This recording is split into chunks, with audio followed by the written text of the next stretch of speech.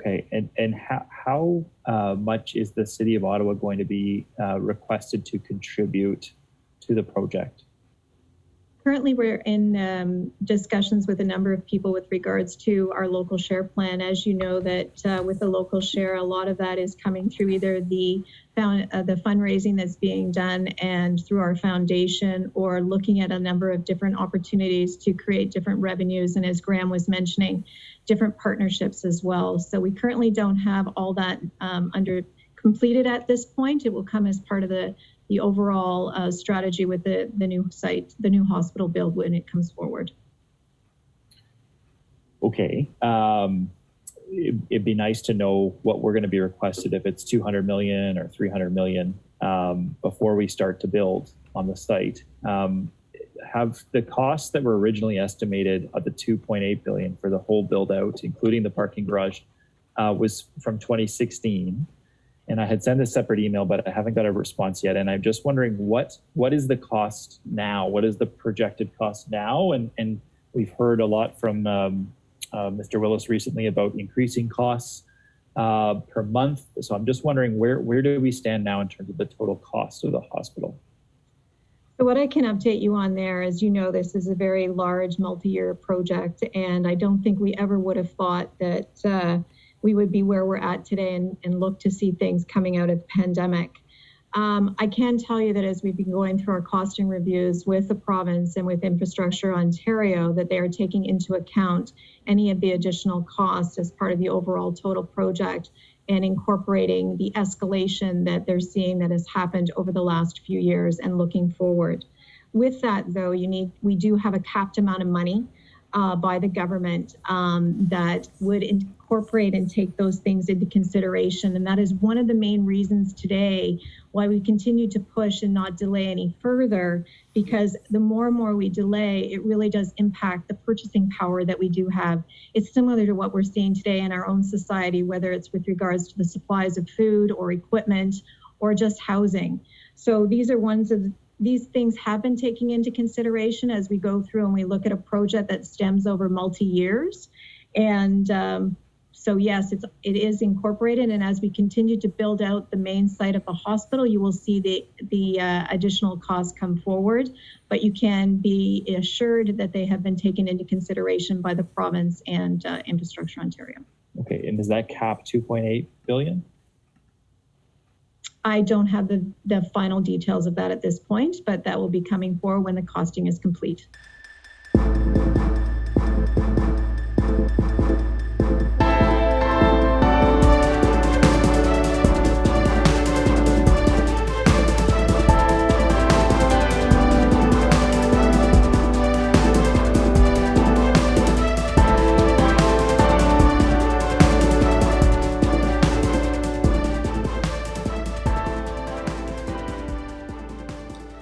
Hello, and welcome to the Fulcrum Radio Show. I'm your host, Damian Piper. The Fulcrum is the University of Ottawa's legendary English newspaper, produced on the University of Ottawa campus in downtown Ottawa, the capital city of the North on the Great Turtle Island. That was Councillor Shawn Menard you heard in the cold open from Thursday's Planning Committee meeting over the proposed garage for the new Civic Hospital. He was speaking to Joanne Read. She is the Ottawa Hospital's Executive Vice President and Chief of Planning and Development Officer. The proposed model, originally set with a $2.8 billion price tag back in 2016, is currently expected to cost a lot more, with rising construction costs, which leads us to our feature interview. Today on the show, Dr. Barry Bruce. He's an Ottawa-based physician who first established his family care center in 1972. Years later, he has also served as the chief of staff at the Queensway Carleton Hospital. He's writing frequently appears in the Ottawa Citizen, and he's here to tell us why bigger hospitals aren't always better. And Emma Williams, our science editor, is in conversation with Zoe Landry, a PhD student at the University of Ottawa who has been researching ancient wolves and comparing their fossils to wolves from our modern era, trying to better understand the species. Wolves have been around for many a millennia, and her groundbreaking research sheds new light on how a species from as far back as the Pleistocene era was able to survive extinction and continue to evolve. But first, it's time for headlines. Today, reading headlines, we have Fulcrum staff writers Gabrielle, Muzychka, and Shailee Shah. Welcome to the broadcast. Co-op buildings are disproportionately recognized in the New York housing market, making up 74% of the Manhattan market. These buildings operate through directors of private corporations who make up a small group of shareholders for the building. They oversee aspects of the building ranging from finances to maintenance. Unlike alternatives to co-op buildings, these properties and their co-op boards are not legally required to disclose the reasons for denying applicants. Despite the Fair Housing Act, which federally prohibits housing discrimination, these boards are able to systemically discriminate in this market-driven co-op system. A researcher found that most financially sound individuals were left feeling as though they were being denied due to an aspect of their identity. With more conversions to co-op buildings happening and the lack of adaptation to modern transparency standards within the system, New Yorkers are in danger.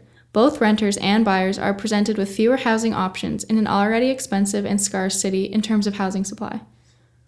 The oldest Caribbean flamingo in North America at the age of 67, Betty of the Smithsonian's National Zoo, has passed away this month. Named for Betty White, Betty was born in 1954 and would often stand on the periphery of the zoo, as if she was watching over the younger feathered creatures. Betty raised foster chicks in her time at the zoo as well. Now, the oldest flamingos at the National Zoo are 6 birds in their mid-30s. Concerns by University of Ottawa students living in Leblon residence have been brought to the public this week. Residents of the building have been facing a number of issues and challenges since they moved in this past fall. After presenting concerns to university resource groups and protection services, many issues remained unresolved. Students report broken locks on main doors, which led to break-ins from the homeless community and most recently from members of the Freedom Convoy protests. The university has denied that the most recent break-in was a convoy attendee. Additionally, students have reported unclean spaces.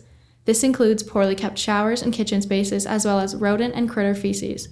With no community advisors living in the building until the winter term, students were left without many places to look for help.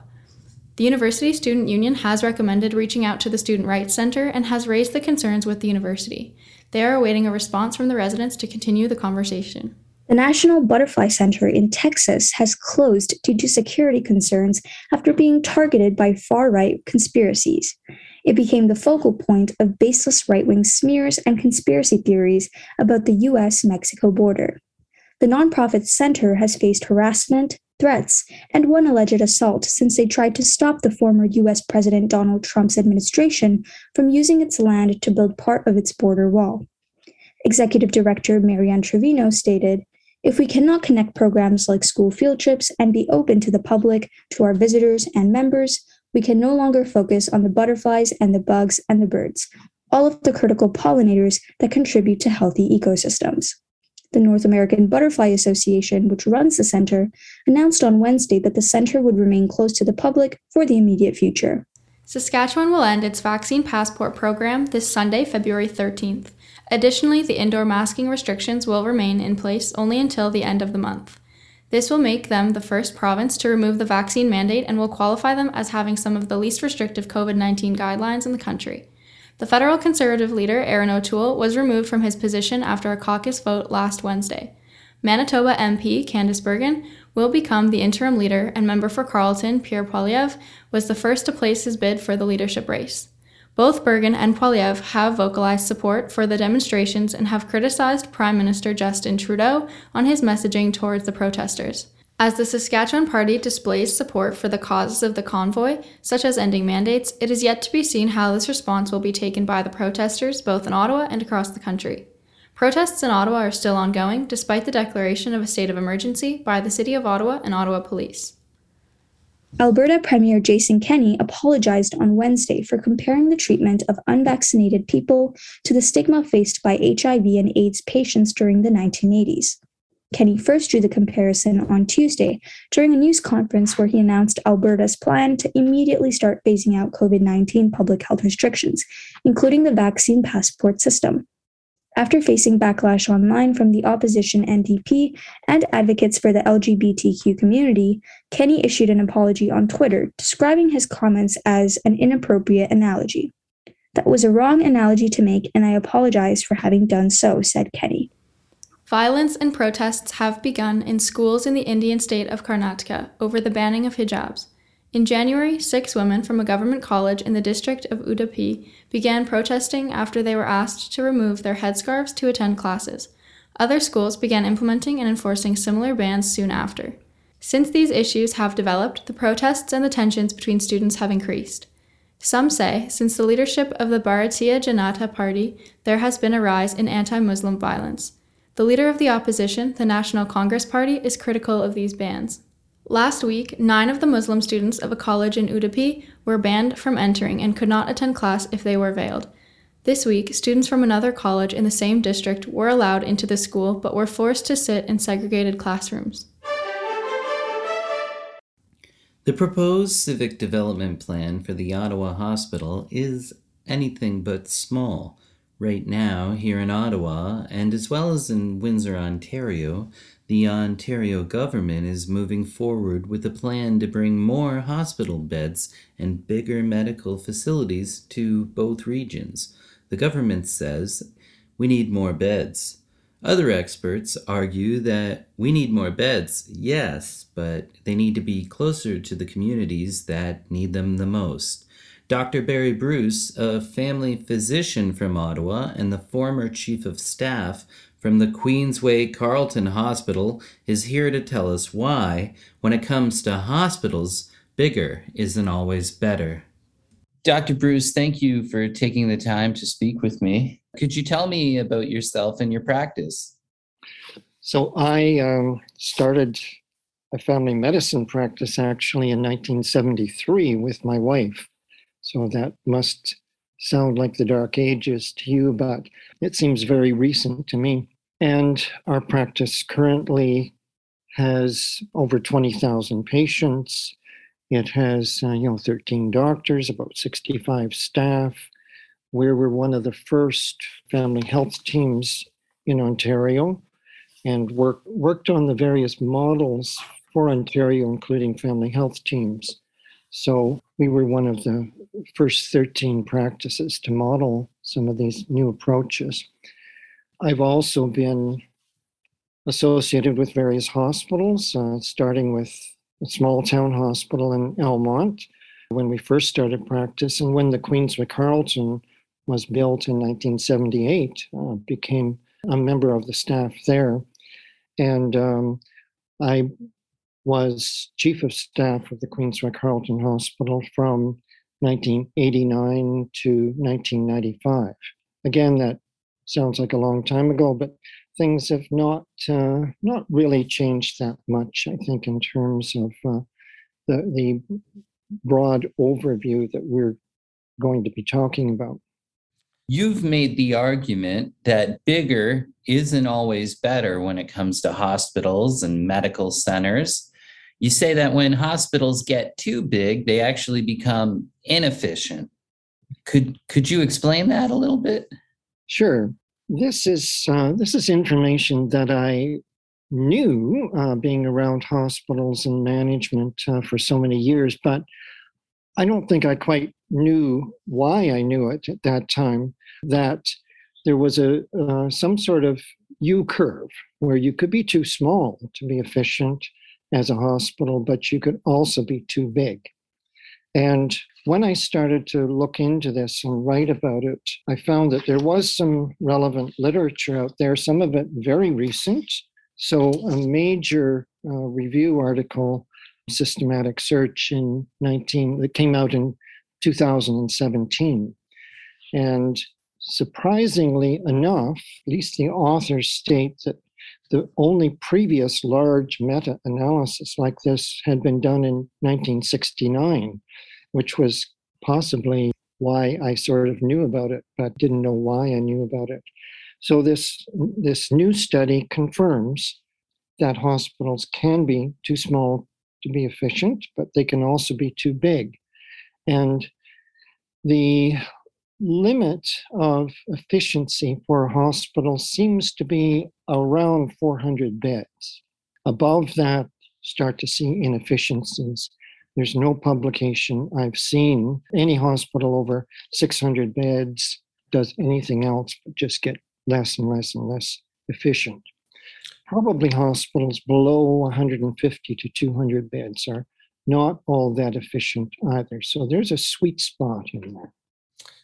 So to go a little deeper on that point, when the government says we need more beds because of overcrowding, what are some of the reasons that we have overcrowding in the first place?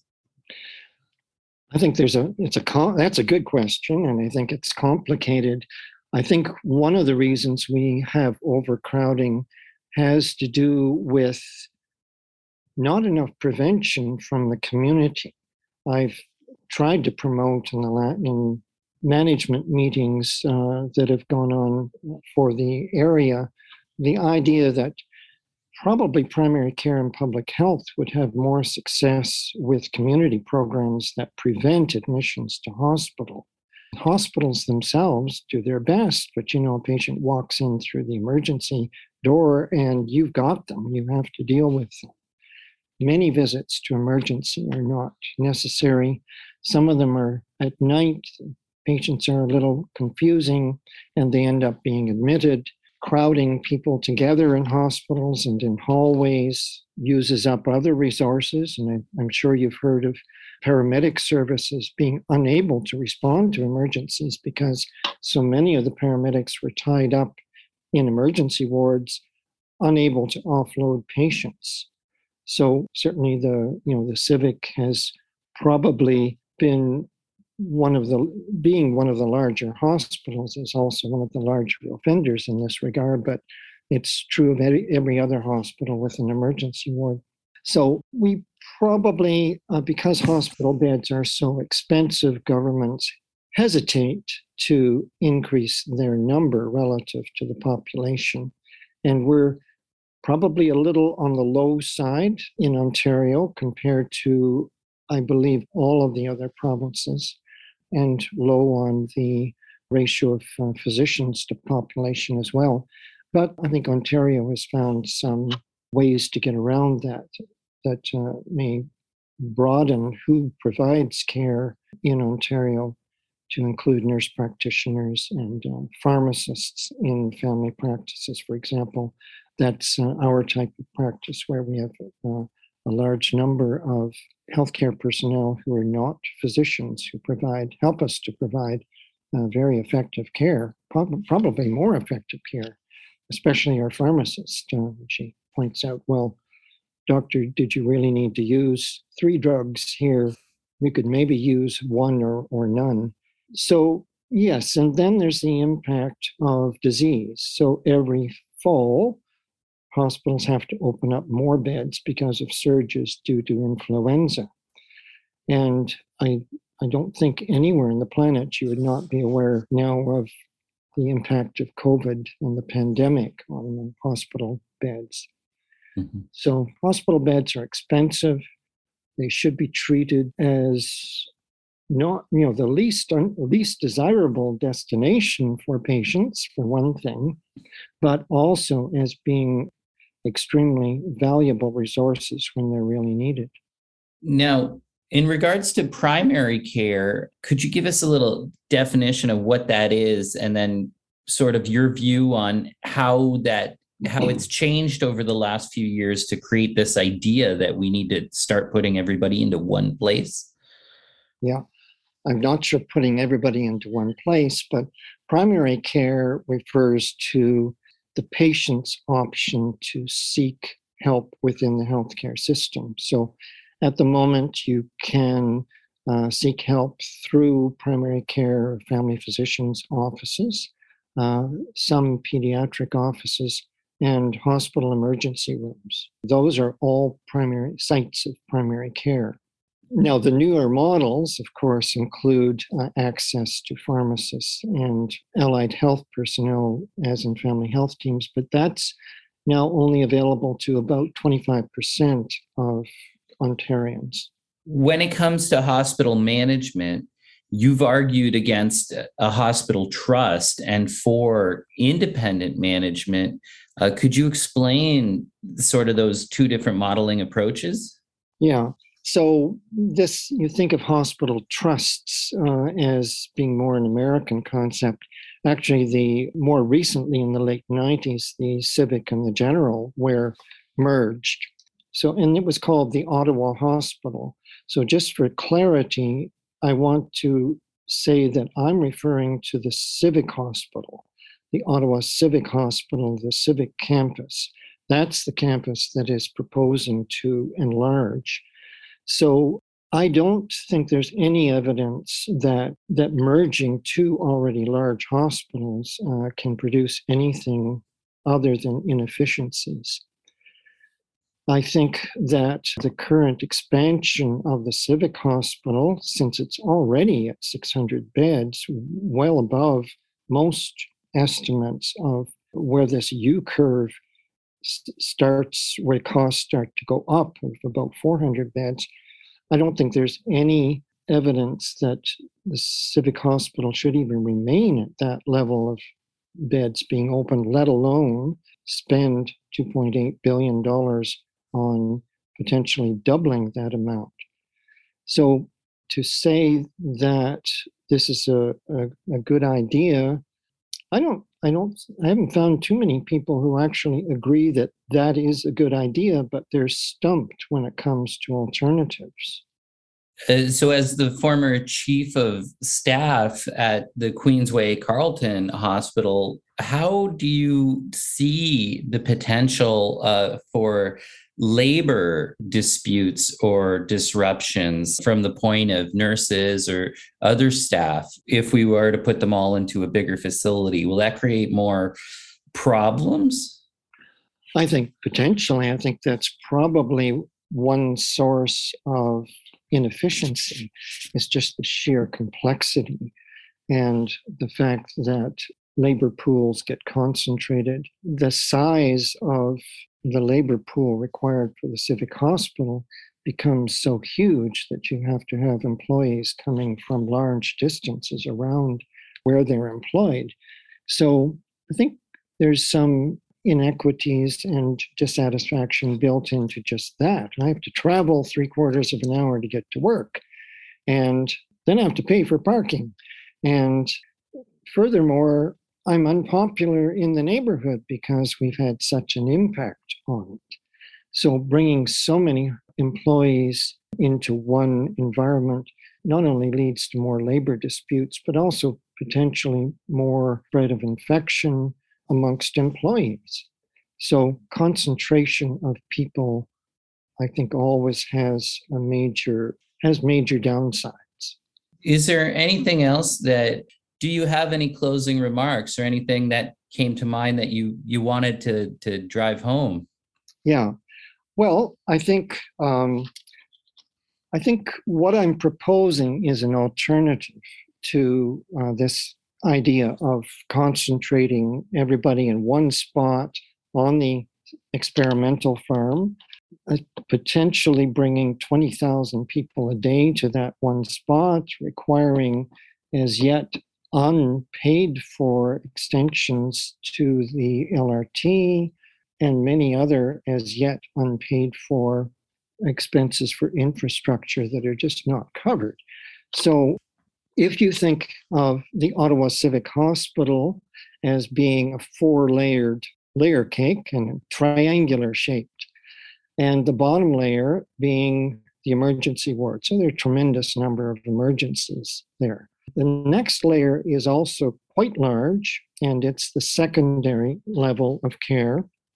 Great number of patients. So the emergency ward and the secondary level care are what the Queensway Carleton Hospital represents. Tertiary and quaternary care are what the Civic site adds. And those are the more advanced levels of care. So it can include, very complex surgery like obesity surgery, neurosurgery, cardiac surgery, transplants, experimental surgery, and there's other kinds of medical interventions as well, cancer, special cancer interventions and so on. Also many advanced imaging techniques and so on. So that's tertiary and quaternary care. I think that the Civic Hospital already excels in that area. I can't speak for them with regard to their academic interest in secondary level and primary care, but I think probably what they're most proud of is their tertiary and quaternary care. So I'm proposing they drop probably a majority of their patients by dropping secondary level care and getting rid of their emergency ward. I'm proposing that those slack for that secondary level care and emergency level care be taken up by totally different institutions through the city. 2 or 3 probably would do it because these are large numbers of patients. And they need to be separate from the Civic Hospital. The meta-analysis that I'm quoting also says that a hospital can't just split itself up and keep the management the same, but provide care at different sites. It still retains that complexity that seems to lead to inefficiency. So that's the crux of what I'm proposing. I've mentioned that once you get above 400 to 600 beds, you become inefficient. When you're talking about a $2.8 billion expansion, you're also talking about quite possibly a $2 to $3 billion operating cost. So we think $2.8 billion is a lot to spend at one time, and governments are choking a little bit on the size of that amount. Imagine if you have to spend that every year on operating costs. So it's a rule of thumb that I have at the moment that has yet to be challenged, but it could be wrong at this scale, that the operating costs, in other words, the yearly operating costs tend to mirror the cost of construction. And if they're just $2 billion, just $2 billion in operating costs once the hospital fully expands. And suppose, as the literature shows, that you have something like 9 to 10% inefficiency within that $2 billion every year. You're talking about wasting $200 million a year.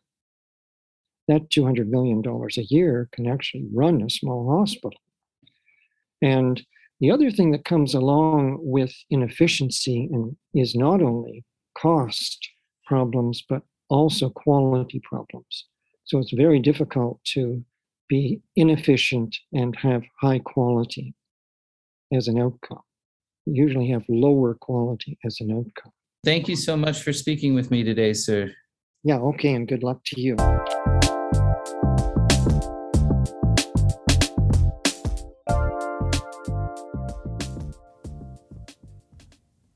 Emma Williams is our science editor. She joins me now. Hey, Emma. Hi, Damien. How are you? I'm well, thank you. And what's new in science this week? So this week, I interviewed with Zoe Landry, who's a PhD candidate here at the University of Ottawa, and she works with Clément Bataille. And if you recognize that name, it's the same researcher who worked on the woolly mammoth study. And what did you and Zoe talk about? So we talked about her research involving the diets of pleistocene wolves and comparing that to the diets of more recent wolves from around the 1960s. And how long ago were these ancient wolves? So her specimens were upwards of 30,000 years old, and her most recent teeth specimens were 1960s.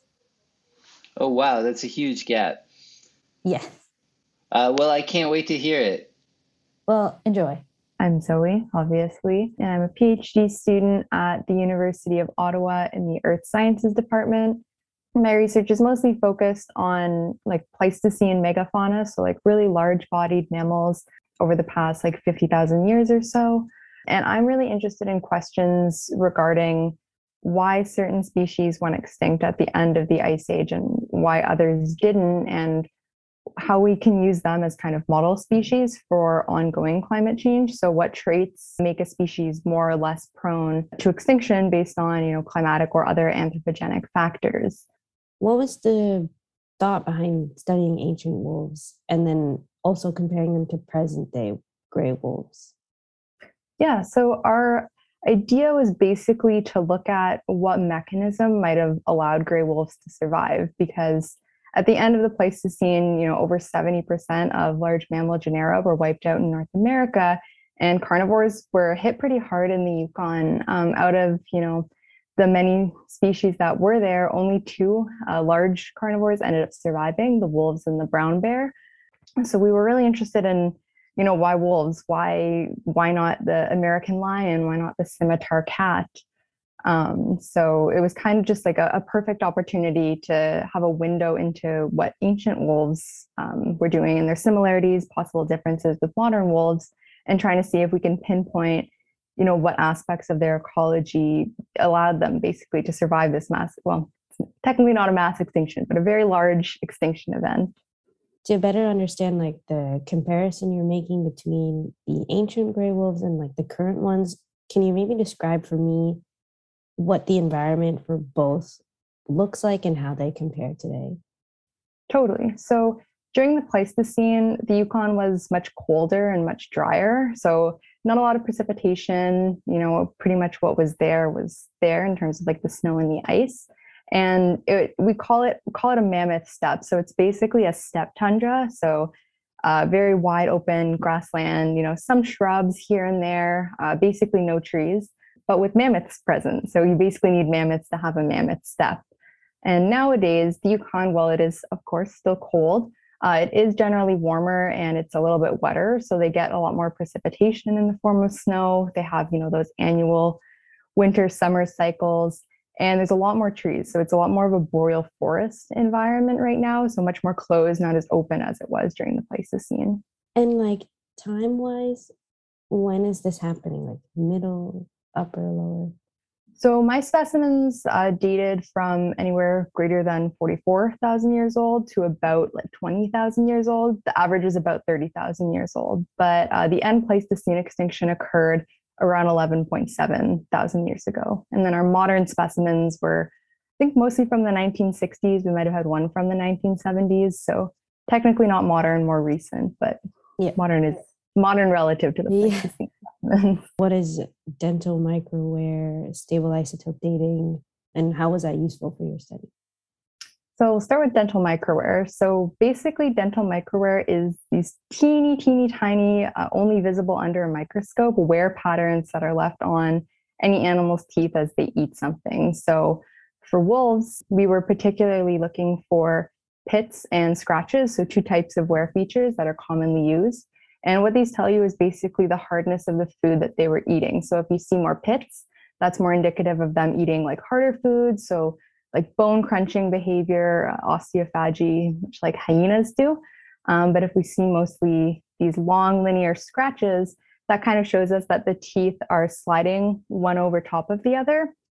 And that's associated with softer foods, meat slicing action in particular with wolves. So it's really useful to show us if wolves were like using more of a carcass. So if they had to consume more bones because maybe there was less food to go around, maybe they had been regulated to scavenging during the Pleistocene since there were so many other carnivores, or if they were most likely hunting, catching their own prey, and then were able to eat the good parts, like the good like organs and flesh. And stable isotopes, this is what I'm most interested in. This is what my background largely is. Basically with stable isotope, the axiom is you are what you eat. So all of us, all animals, plants, we have a certain isotope signature that's based on the food that we consume or, the soil in which plants and such live. So I focus on carbon and nitrogen. The carbon isotopes are really useful because they kind of tell you if an animal was more feeding on like C3 plants or more C4 plants. So think like grasses versus corn, things like that. And nitrogen's really, really useful because it tells you where an animal sits in the food chain. So we don't get a huge offset, so a huge increase from carbon from prey to consumer, but you do with nitrogen. So you can use it to really accurately place an animal in the food web. So you can see if it's, a top carnivore, if it's more of a herbivore, things like that. So it's more accurate than dental microwear in terms of being able to tell what an animal, like exactly what it was eating, just because isotope signatures can be very specific. So there's a pretty big difference between, say, like what a horse's isotope signature would look like versus like a muskox or even like a sheep, just based on what they eat and where they fit in the food chain. So is it kind of similar to like when antlers grow on specific deer? Like you can kind of take that and then pinpoint their location? Like were you able to do that with teeth Exactly, as well? yeah. You just use different isotopes. So for that, you can use carbon and nitrogen, but that's more of a diet signature. For antlers, you'd use something like strontium, or you use like lead as well, oxygen as well. But it's the same principle. It's just you are what you eat or you are where you eat. That's kind of how I like to put it. So then, you did the dental microwear, stabilized soap dating. What did you find after? So based on our microwear, we found that they were basically eating the same types of material in the pleistocene as they do, now or recently in the 1960s. So it was a lot of the scratches, so those linear features, which show us that they were mostly consuming, flesh, organs, all of those softer tissues. And there was, some pitting, as, you would expect, just because they can't perfectly pull the flesh just off the animal. They're going to have some bone in there. But that showed us that they were probably able to be active hunters and catch and defend their own prey, even from all these other carnivores, which kind of threw the idea that others had proposed of, Pleistocene wolves were the bottom of the carnivore levels. They were scavenging, they couldn't catch their own, they couldn't stand up, when in reality they actually could, and they most likely were actively competing with these other carnivores for food resources. So that was really interesting, yay, go wolves, they're doing cool things. So that was super cool. And then our isotopes basically showed us that in the past, Yukon wolves were really feeding mostly on horses. More than 50% of their diets were composed, most likely of horses. And, they ate other things too. They probably ate, some caribou, some Dall sheep, probably scavenged mammoths. I don't think that a pack of wolves even would have been able to take down a full-grown mammoth. But what really stood out to us was that very clear signal that wolves in the past were really reliant on horses. So that was really interesting to us, because horses obviously went extinct in North America around or at, no one's really quite sure yet, the dates aren't super conclusive, but that end Pleistocene extinction.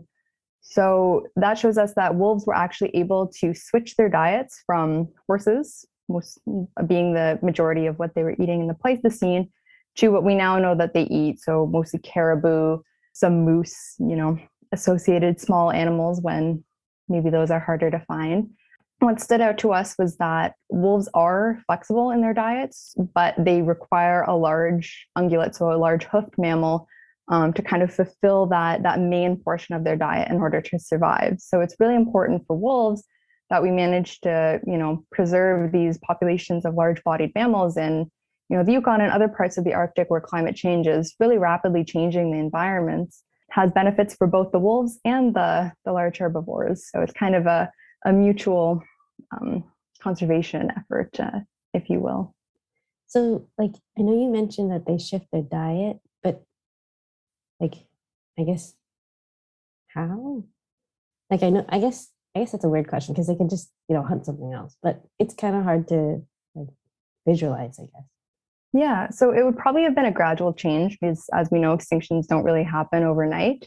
So moose actually didn't enter the Yukon until after the end Pleistocene extinction. So they would have kind of, I think, waited mostly for the horses to kind of peter out and then realize, wolves are smart. They're very intelligent animals. So they probably would have kind of realized, oh, okay, this is less abundant, but this is of generally similar size. It has antlers, so maybe it's slightly scarier.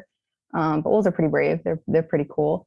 So it would have just been that shift to noticing, I'm assuming that there were, less of this initial prey and more now of this initial prey, which would be easier to track, easier to find in greater herds because horses live in smaller herds, caribou live in much bigger herds. Just kind of an overall, like a simplicity shift, I think, and a shift of necessity because obviously the horses are all gone. So I'm wondering then, for the other carnivores that did not survive this large extinction, do you know maybe why they didn't survive? Yeah, so there are some ideas. So the other large carnivores that didn't survive, the main ones that come to mind are the short-faced bear, which is the largest terrestrial carnivore to ever exist, which is super cool, the American lion, and the scimitar cat. So the scimitar cat is really understudied. There's not a lot of fossils of it, unfortunately. They're probably quite rare just to begin with. But it's thought that potentially they were really reliant on very large animals. So they were possibly mammoth specialists. That has been proposed. But again, more research is definitely needed to determine that.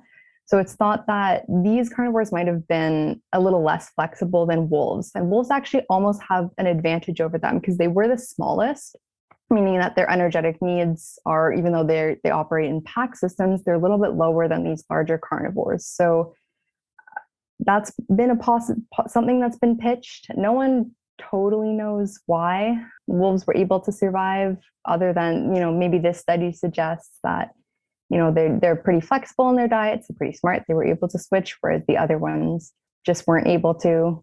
Felids are also, so like the cats, like the American lion, scimitar cats are also known to be slightly less adaptable to changes in temperature. They tend to be really specialized into what they can handle. And canids, so things like, dogs and wolves and whatnot, are thought to be a little bit more like flexible in the climatic niches that they can live in. So that's also a possibility, but a lot more research on specifically like the American lion and scimitar cat is really needed. And then short-faced bear, just really big. You lose big animals, you don't have enough food to like sustain yourself and just go extinct. But the cat question is something that I think really needs to be answered, and I'm really excited to see the research that comes out on that in the future that I'm hoping will be done. Well, I'm just wondering then, is there any other research you have going on, or what's sort of next for you in terms of moving so forward? I'm currently getting my master's research on polar bear diets, historic polar bear diets, ready for publication. We basically took a time span of, I think it was about 50 years, so early 1920s to the mid 1970s. We looked at diets based on, again, stable isotope signatures from their bones to try and figure out what they were eating in the past and if they might be, more flexible than we think. Maybe they're not regulated to just eating seal specialists. And spoiler alert, they really do rely on seals. No. But they do also, I know, but they do also scavenge whales. Whales were actually pretty important contributors to their diets in the past. So that kind of tells us that, maybe whale scavenging from, Inuit kills, or, if a whale just dies and the carcass washes up on the shore, that could be a really important way by which, current and future polar bears might be able to manage climate change. So that's cool. I like that. Mm-hmm. And then my PhD research is actually on Yukon and a little bit of Alaskan horses. So I'm really trying to figure out, how many species there were, because there have been I think 6 to 7, depending on who you ask, species pitched for the Yukon alone. And it's, in my opinion, very unlikely that many species of horses actually coexisted. I think it was probably just one. So I'm trying to figure out how many species there were based on the shape, the morphology of their teeth, and also ancient molecular DNA, which hopefully we will actually obtain. It's kind of a gamble when you work on stuff that old.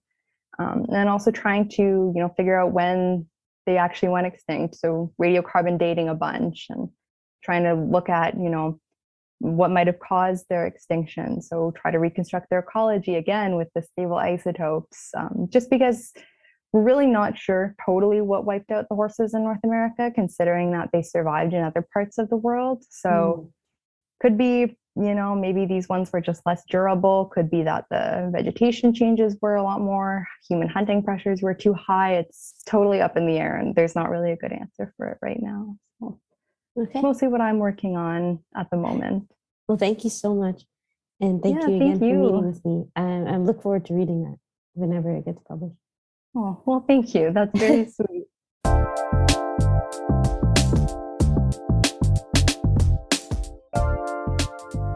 Here with the latest of what's happening with the GGs is the Fulcrum sports editor, Jasmine McKnight.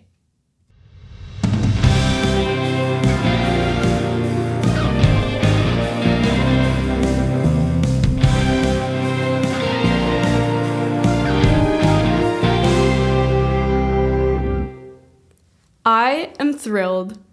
On Friday, our GG's OUA teams are getting things started.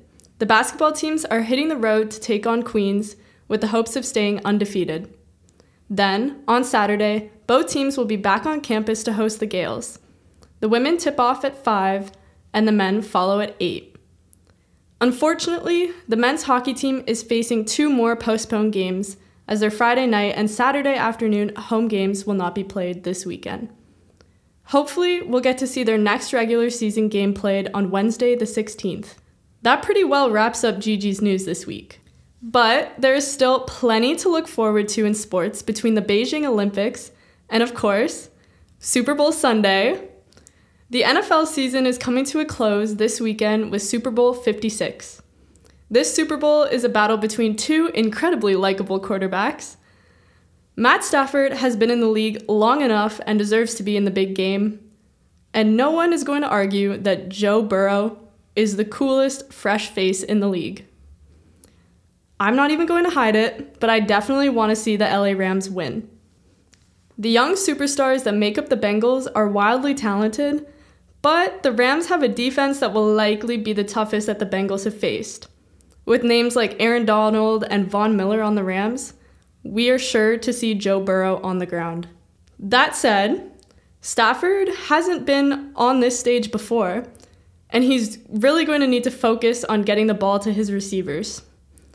Considering that his receivers are Cooper Kupp and Odell Beckham Jr., he has options. I have no doubt that it will be a close game, and it will come down to talent, experience, and of course, who plays better football. I hope everyone has a fantastic weekend, and that you spend your Super Bowl Sunday with good company. Usually, I would say to drink lots of water, but you all deserve to drink the beverage of your choice this weekend.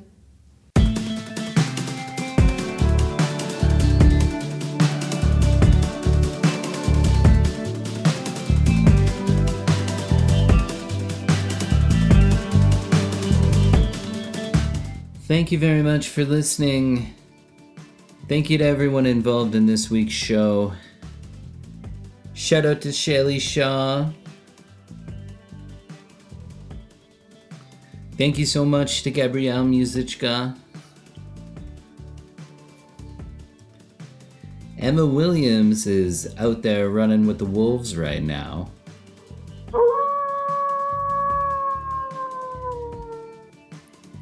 Always rocking the garnet and gray, we got Jasmine McKnight.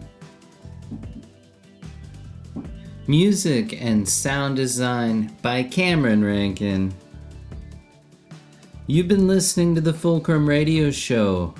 I'm your host, Damian Piper. See you next week.